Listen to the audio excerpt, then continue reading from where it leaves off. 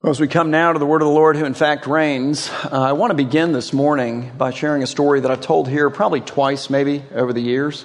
So it might sound a little familiar to you, but even if it does, it's good for the soul. It's a very challenging, I think in a really wonderful way, kind of a story. And the other thing that it does is it illustrates almost perfectly the point of the message today. And let me give you the point of the message today in advance. I'm going to give it to you, then I'm going to show it to you, then I'm going to give it to you again, so you don't miss it. The point of the message today is this, that the kingdom of heaven, and I'll tell you what that is when we get there, is worth our everything.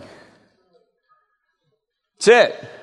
It's not the kingdom of heaven is worth almost everything. It's not the kingdom of heaven is worth most of my everything. It's not the kingdom of heaven is worth 99.9% of my everything. That's not it.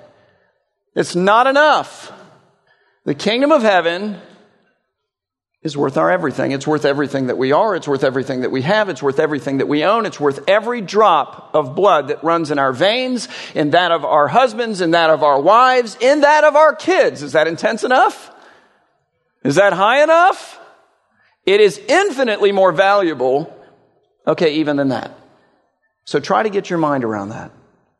The story is this. It's that back in the early to mid-16th century, during the time of the Protestant Reformation, John Calvin, one of the reforming fathers, he's one of the fathers of the Protestant Reformation, was exiled from his native country of France to Geneva, Switzerland. He was exiled because France, like many other countries, was a Catholic-controlled country, and in those days, that was a hostile situation. Not now, but definitely then. So Calvin fled to Geneva. And what he did in Geneva is he formed a seminary. And at that seminary, he trained young men up in the Reformed faith. And then here's what he did. And this should sound familiar to you if you've been with us the last couple of weeks. He sent them out as church planters back into these Catholic-controlled countries that, again, were incredibly hostile to the Reformed faith. And to give you a feel for just how hostile they were, the average life expectancy for a graduate from Calvin Seminary was 6 months. So you feeling that? You sign up for seminary. You study semester by semester. Your dad's cutting the checks. You graduate. And within about 6 months, you're murdered. Feel it. That changes the whole dynamic of graduation day, does it not? My experience, at least, is that graduation day is typically a pretty happy affair. Your parents are there. Your grandparents are there. If you're married, your spouse is there. If you have kids, they're all there. All your friends are there. Like pretty much every significant person in your life shows up. My aunt from Minnesota came to my high school graduation. Now she does live in Minnesota. But seriously, and hopefully they show up with a check. That's the deal.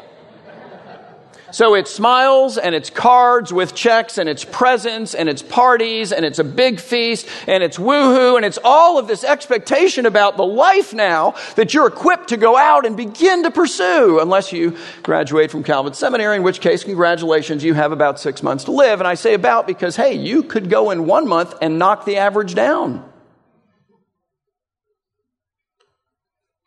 So there are documents that have survived to this day. So we have, for example, the forged passports of these people who went in and out of these countries, seeking to conceal their identity so that they can stay alive, maybe 7 months, maybe 8 months. Good grief. You're a long-timer. So they could do more preaching of the gospel, so they could do more sharing of the gospel. We have written accounts of what happened to many of these people.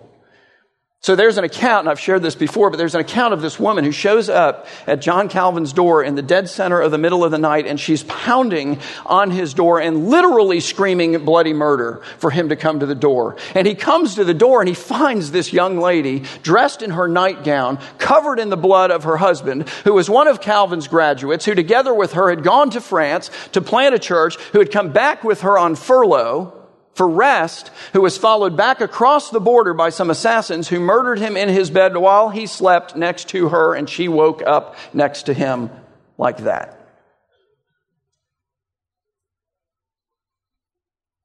So you hear that and you think, man, who would go to that seminary?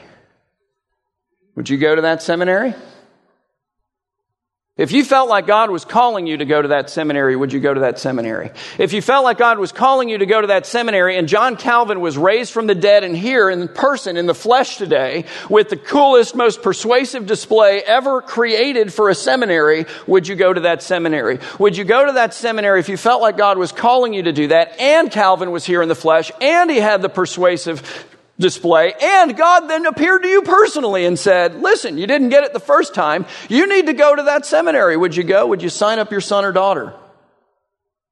Would you do that? Because I think I'd rather go instead, wouldn't you? That's a higher price.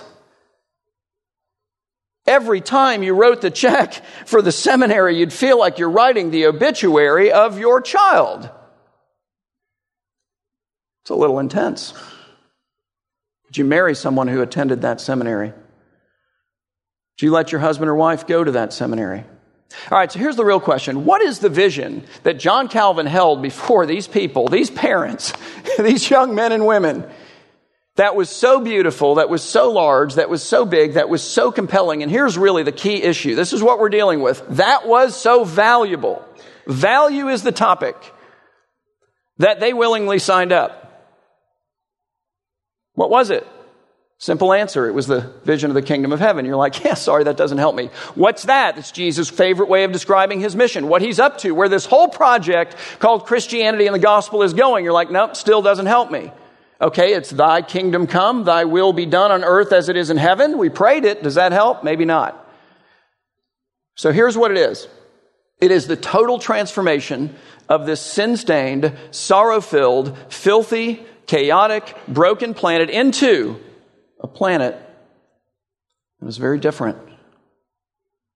It's peace-filled, it's joy-filled, it's pure, it's unbroken. Guys, if you've been with us the last 3 weeks, we've been looking at the new heavens and the new earth and who and what we will be like within them for all of eternity because we have faith in Jesus, and that's what he's won for us. It's that. And that right now, today, is worth our everything. And not just according to Calvin, but according to Jesus, who says as much in Matthew 13, beginning in verse 44, where he says this. Jesus says, the kingdom of heaven, so that's what we're talking about, is like. So now he's going to give us an analogy. He wants us to know what it's like. He's going to tell us its value. He says that it's like a treasure that's hidden in a field, which sounds a little bit odd to us because, we don't hide treasures in the field. But they did. So the people in the first century listening to Jesus tell this parable and the next one as well kind of understood that, look, for thousands of years, literally, the land that they lived in over there that we call Israel today had been fought over by nation after nation after nation after nation after nation. And every time an invading army for literally thousands of years invaded the land to take it, what did the people of the land do with their treasures? They hid them.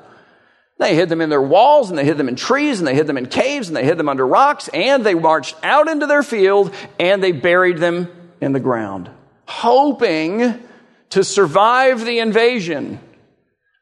And after the invaders left, at some point at least, to recover their treasure. But they didn't always survive the invasion. Sometimes they were killed in the invasion. Sometimes they were taken away as captives in the invasion. Sometimes they, just lost their map and they just started digging hole after hole in their field. Son, get a shovel. We've got to find our treasure. And they never found the treasure. So they understood in that land that even now there are treasures buried in the ground, and every once in a while anyway, somebody comes across one. So that's what Jesus is imagining here. He says the kingdom of heaven is like a treasure hidden in a field. And they're like, okay, yep, right on. We understand how that works. And now notice what else happens. He says, which a man found, and then, having found it, covered it back up again. So he comes across it and he reburies it. Now, why does he do that? Because he doesn't own the field and he wants the treasure. And that's a little bit of an irritant to us too, because we look at that and think, man, that's just kind of unethical. I mean, shouldn't this guy in the story that Jesus himself is telling take the treasure to the man who owns the field? In our day, yes. In his day, no. Everybody understood as well, again, that these treasures had been in the ground for hundreds, sometimes for thousands of years, long predating whoever owned the land at the moment, long predating the previous 50 owners in some cases. So they understood that he was under no moral or ethical obligation to now bring it to the guy who owns the field. The rabbis had ruled on these things. But he does now need to buy the field. To establish clear title to the treasure, he has to purchase it. So the picture that Jesus paints then is this guy who is a plowman, and he's been hired by the owner of a field to plow the man's field, and he's out there plowing his field. He's just doing his regular thing. He's a regular guy. He's not expecting treasure. He's not even looking for treasure. He's looking for shade because it's the Middle East, and he's dying out there in the sun. So his sweat is pouring, his feet are searing, he's plowing row after row behind some stinky animal when all of a sudden he feels and hears in all likelihood the plow hit something that doesn't feel or sound like a rock. So maybe it's the clank of metal, maybe it's the shattering of a clay pot. We don't know what it is, but it's enough to make him stop, get off the plow, get down on his hands and knees, and with his hands begin to dig in the dirt to figure out what in the heck it is that he hit. And slowly by surely he begins now to uncover some kind of a container. We don't know how long it is or how wide it is or how big it is. We only know that when he finally unearths it and takes off its lid and looks inside of it, he sees treasure. And then here's what happens in his heart. It's filled with joy, man. Why? Because finding treasure always fills the heart of the treasure finder with joy. And the reason for that is simple.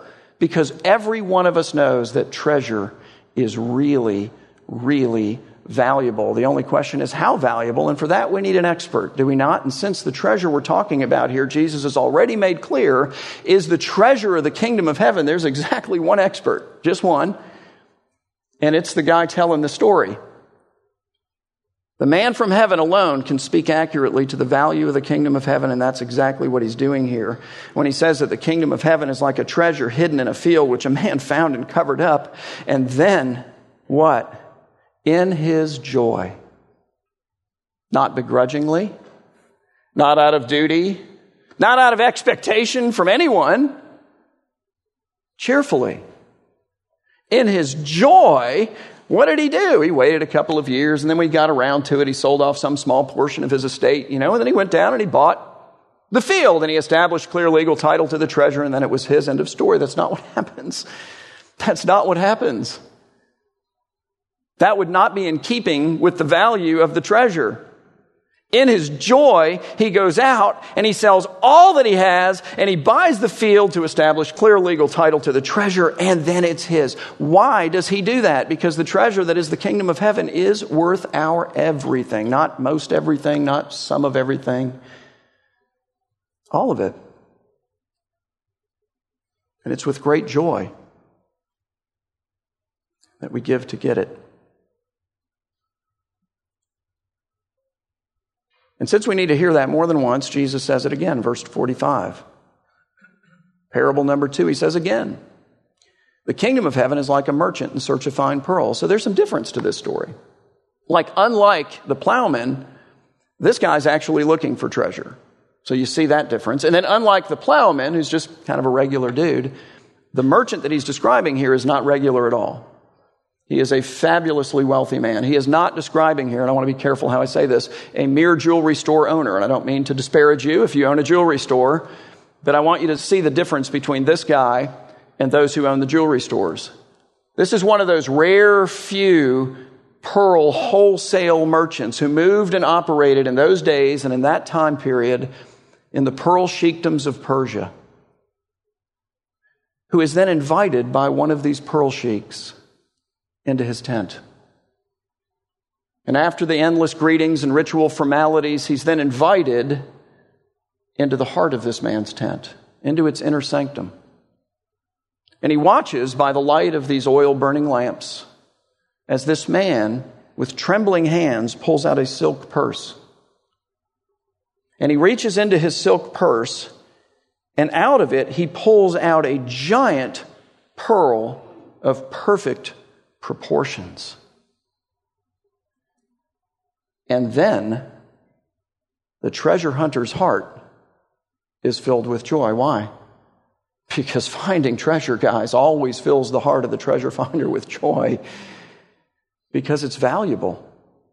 And he knows it's valuable, and everybody knows that it's valuable. It's priceless. It's unbelievable. We just don't know how valuable. For that, we need an expert. And since we're not really talking about a pearl, it's like that kind of a pearl. Only Jesus can speak to its value. It's exactly what he's doing. He says, again, the kingdom of heaven is like that kind of a merchant in search of fine pearls who, on finding one pearl of great value, waited a couple of years, and then when he got around to it, he sold off some small portion of his enormous pearl empire, for that's what he had. He supplied all of the jewelry stores in a given region of the world.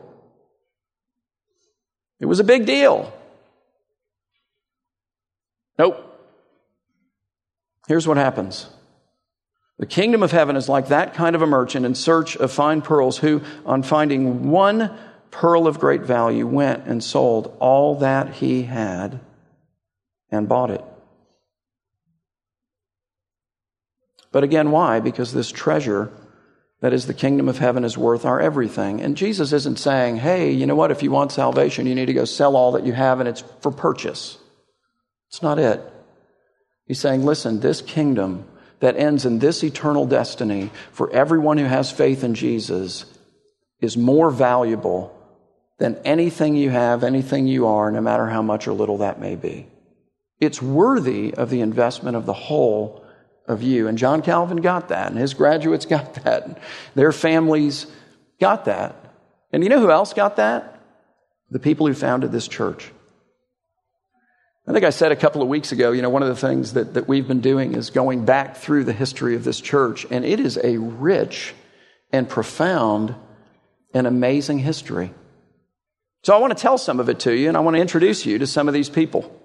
Back in 1940, two families named the Harwells and the Mortons collected signatures on a petition to establish a Southern Presbyterian church in Fort Lauderdale, Florida. And then, and I need to read you the date, and not just the date, but the day and the time, because here's how they recorded it. On Sunday, May 19, 1941, at 3:30 p.m. in the Elks Building here in town, the Presbytery granted their petition. And I kind of thought that was funny, why not just give us the date? Why the day? Why the time? Why the place? Then I realized the answer. Because it's precious. It was precious to them. It's precious to me. That was about 24 years or so before I was even born, and I realized, in light of the impact that this church has had on my life and my family, that's a very significant date for me. I'd argue the same for a lot of you. So on Sunday, May 19, 1941, at 3:30 p.m. in the Elks Building, the Presbytery granted their petition, and then those two families traveled down to First Presbyterian Church in Hollywood to talk to one of the pastors on their staff to see that if he would come and become the first pastor of this church and plant this church. His name is Marshall Pilkington. He agreed to do that in October of 1941, which means this October is our 75th anniversary as a church in this community, in this city. Bethany Presbyterian Church, which is our former name, was formed by these men and women. There were 31 founding members, and I want to show you some pictures of some of these guys. So these are the first four elders of our church, and you can see their names underneath it. The only one that you'd recognize because I just told you who he is this man here. It's Mr. Morton, one of our founding fathers. The next picture is a picture of the first executive board, I think, of the women's ministry. And you can see the ladies all decked out with their beautiful hats. Isn't that awesome? Okay, so the lady in the middle is Mrs. Morton, and the lady right here in the white is Mrs. Harwell. They are the matriarchs of Bethany Presbyterian Church and Rio Vista Community Church. And the next picture is our first pastor. There he is. Marshall Pilkington. Said that he was good at swinging a hammer too, incidentally. So he outpaces me in a lot of ways, I guess. My wife just calls Ken Nordstrom and says, we got a cabinet that needs to be fixed. And somehow magically then that happens. But after getting this church going, they met in the Elks Building, and they met then in the Masonic building. They set about building the platform for the ministry that is this church. So they purchased a manse in this neighborhood, and a manse is a church-owned house that the pastor and his family can live in. Guess how much they purchased a house in Rio Vista for? You ready? $1,009. They probably fought over that last dollar, don't you think? No, man, I can't go lower than $1,009. And Mrs. Harwell cut the check on that. And they then purchased the property that now encompasses the whole of Bethany Christian School on the 2-lane road that was Federal Highway for $4,000. Sounds like nothing to us, but it was still Federal Highway property. It was still Rio Vista. It was a lot to them. Now, why did they do that? Well, for 2 reasons. Number one, they did that to establish a platform from which to launch ministry into this city and into the world. And number two, because the kingdom of heaven is worth the sacrifice. And so then in February of 1942, construction began on the first sanctuary, which is now our school gym across the street. And it was completed in October of 1942, so a year after they did their first service. And then it was dedicated, and I want you to get the date on this, on February 21. Sound familiar? That's today, except it was in 1943. And I want to show you a picture of the first sanctuary. There it is. I will never forget the day that Hurricane Wilma blew through, and I'm coming up out of the tunnel with my kids in the car, and I see the school gym, and that steeple was laid over on the side of the roof. It's sad that we lost that thing. I may have uttered a word I should not have. I was there when the crane took that thing off of the roof, and it had like a scale on the crane. It was weighed over 10,000 pounds. And they laid it in the parking lot, which is right here. And you could look up inside of it and see that it was made by carpenters. It was all handcrafted, board by board. Pretty amazing. Pretty incredible. Then the next year, in 1944, they added the Sunday school wing here, which is the first floor of Bethany Christian School. And then from that ministry platform, their ministry to the city and to the world blossomed. And it particularly blossomed after they brought in Pastor Larry Love and his wife. And that's actually the next picture that we have. That's Pastor Love, and that's his wife there when they came to the church.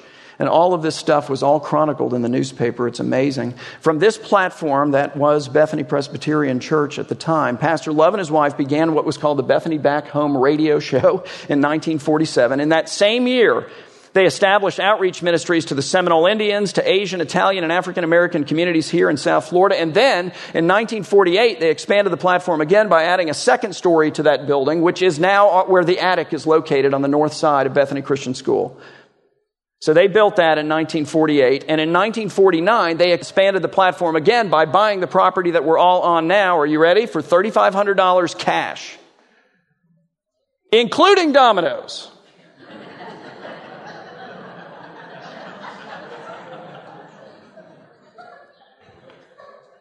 Let me just kind of breathe deeply for a moment, all right? So here's the deal. Once upon a time, there were missionaries in crisis, and they peeled off the front portion of this property, the most valuable piece, and they sold it to help those people. I don't like that decision, but man, the heart behind it is awesome. And that's the heart of these folks. That much is so incredibly clear. Now, why did they keep building the platform? Why? Because I think it's a very incredibly relevant question, so that they could build a greater platform to launch even more ministry into this city and into the world. And because, frankly, the kingdom of heaven is worth the sacrifice. And so they made the sacrifice and they built the platform. And immediately after that building expansion, where they put the second floor on, which is now the attic, and the purchase of this land, they then began in 1949 sending out actively missionaries and planting churches. So in 1951, they planted Covenant Presbyterian Church, and we have a picture of one of the bulletins from Covenant Presbyterian Church. And this says, I don't know if you can read it, it says, proposed completed church. This church is located on Northeast 26th Street in Wilton Manors. If you drive through there, it's still there. It's now the New Presbyterian Church, so it's a little bit different in terms of name and people. But that was the building that they envisioned when they planted that church. If you drive by it, it looks very similar to that, even to this day. In 1951, they sent out their first international missionary, a lady, a physician, I think, named Dr. Joyce Koch. She's the next picture. She went to northern Nigeria to minister to people with leprosy as a young lady. It's pretty awesome. In 1951 as well, this is the next picture, the Reverend Billy Graham came to Bethany Presbyterian Church, and in our school gym on a Thursday night, at 7 and at 8:15, did evangelistic services in our city to overflowing throngs, according to the newspaper. And you see Pastor Love here and Dr. Graham here. It's pretty amazing. Back in early 1951 as well, the young people, I just say it because that's the way they described it, began ministries. Now, I'm going to use this language. Don't throw tomatoes at me. You're going to see why I used it in a second. Are you ready? To the old folks, okay? Can we see it? And I just say it that way because it says preaching to the old folks in the newspaper, which I thought was awesome. That's the young people of our church. So they would go and they would preach a sermon and they would lead in hymns. And it says that they took turns sharing their testimonies. And I think it was maybe 3 different assisted living facilities. Is that better? Here in town. But they also went into prisons. That's the next. So there they are with some of the prisoners, leading them in hymns. And they would preach the gospel to these guys. And then they invested more in the platform. So in 1952, they built the sanctuary that you're sitting in right now. Here's a picture of it. It's this building. And again, why did they do this? I don't mean to be tedious, but I am trying to make a point. Probably you figured that out at this point. So that they could build a platform from which to launch even more ministry into this city and into the world, and also because the kingdom of heaven is worth the sacrifice. So they made the sacrifice and launched the ministries. And then in 1953, they formally established a missions ministry by adopting 23 international missions and committing to expand to 50 by 1956. In 1953, it's good that you're seated, or maybe it's just good that I'm seated. They committed 51% of their annual operating budgets to missions. 51%! That's pretty humbling. And they sent missionaries out all over the world, including Tom and Catherine Watson and their 3 kids. These are young families. These guys got on a boat and went to Japan with their young family and the support of this church. And Catherine Watson died of cancer there at the age of 36. And then there's Ike. That's what he went by. His name was Bill. And Dottie Skolton. They went to the Belgian Congo. They actually had 5 kids. I think this is a picture of them before they left. And then they had 3 more over there. And I want you to remember their names because I'm going to come back to them in a minute. In 1956, this church from this platform planted the Plaza Presbyterian Church, which is in Tamarack today. It's First Church West. In 1959, for $50,000, they purchased and converted a fire station on Commercial Boulevard into a church. And they planted Coral Ridge Presbyterian Church. And curiously enough, Rob Pacienza, who's the executive pastor there and presently the senior minister and a good friend of mine, used to work here on our staff, texted me last night. He didn't even know that I was going to be talking about this. He texted me a picture of the letter that the pastor of this church, Bethany Presbyterian, sent to a D. James Kennedy, who I think was in Decatur, Georgia, to see if he'd be willing to come down and consider planting a church in North Fort Lauderdale, and they felt like that was going to be the most productive Southern Presbyterian church in the whole region. What a vision. Texted him back. I said, man, you need to frame that. You need to hang on to that. That is a piece of very valuable history, and it's astonishing to see how the Lord would take a letter and use that through Coral Ridge, through Evangelism Explosion, and so many other things and so many other ways to impact literally the world. It's pretty amazing. And I could keep going and going, but eventually you're going to want to eat lunch. So let me stop for a minute, and I'm going to ask you some questions, and they're somewhat rhetorical, I guess. But I want you to consider this carefully. Did the land that these guys purchased and the buildings that these guys built help or hurt their effectiveness in reaching the city and in reaching the world? In other words, did it hold them back in doing that, or did it propel them forward? Did they decrease the amount of resources and services that they were then able to pour into the city and into the world, or did they ultimately increase it? Were they things that they built for themselves so that they could hide themselves and hide their families and shelter their resources from the city and the world? Or were they investments that they made in a platform from which they could produce more and more and more outward-facing disciples of Jesus Christ, and therefore then also a more and more effective outward-facing ministry to the city and to the world, and that they could then leave behind to generation after generation after generation after generation, and then to us, all of which, including us, right now, use these facilities for those purposes. Because I think it answers itself. And I hope that you see the pattern. They invest in the platform and they launch ministries. And then they invest in the platform and they launch ministries. And then they invest in the platform and they launch ministries. The pattern is clear. And that's exactly what we're trying to do. That's it. And the reason I point that out is because I know it's easy to look at a building, which we're talking about a building, and renovations around the property, and to go, man, how is that going to help us minister to the city and to the world? Seems like a lot to tie up, doesn't it? Okay, so here's how. By giving us the additional space and the better space that we need to produce more and more outward-facing disciples of Jesus, and thus a more and more outward-facing ministry, both directly as this will give us as Rio Vista Community Church and Bethany Christian School the ability to maximize our effectiveness in doing that right here where we're at, and therefore then also place us in the best position to stay right where we're at, and then to peel off pastors and people and start other churches in the city the way these people did. That's the answer. And here's the thing.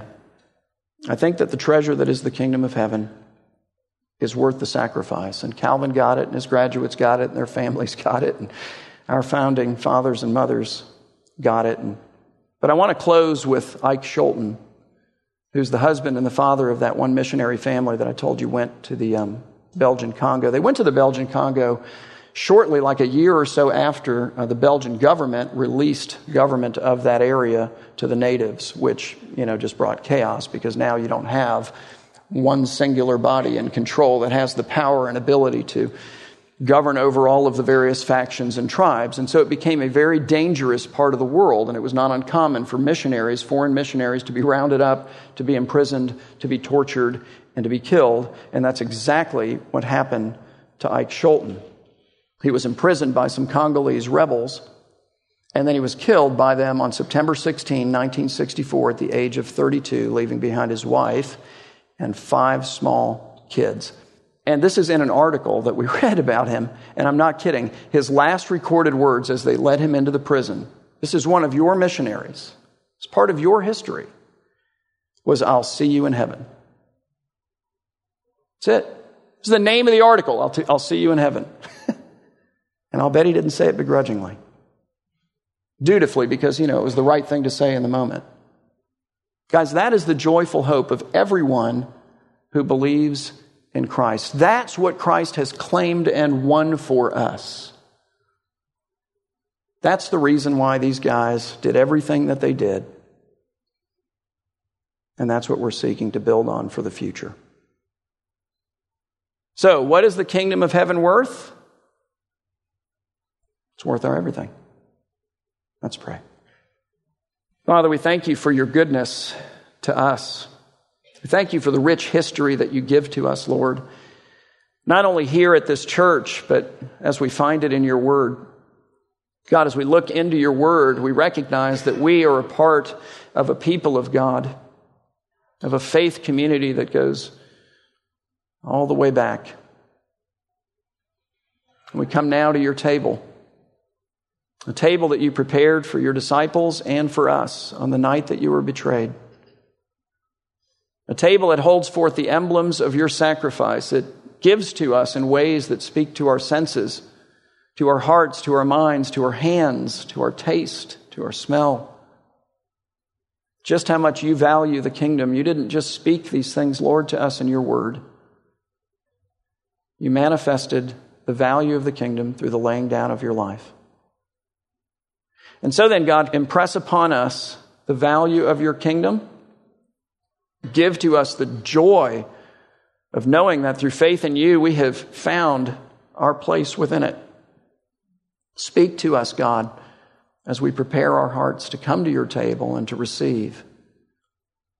And remind us of who we are in you, that we might meet you at this table. and be strengthened by this meal. So do these things, we pray, for your glory and our good in Jesus' name. Amen.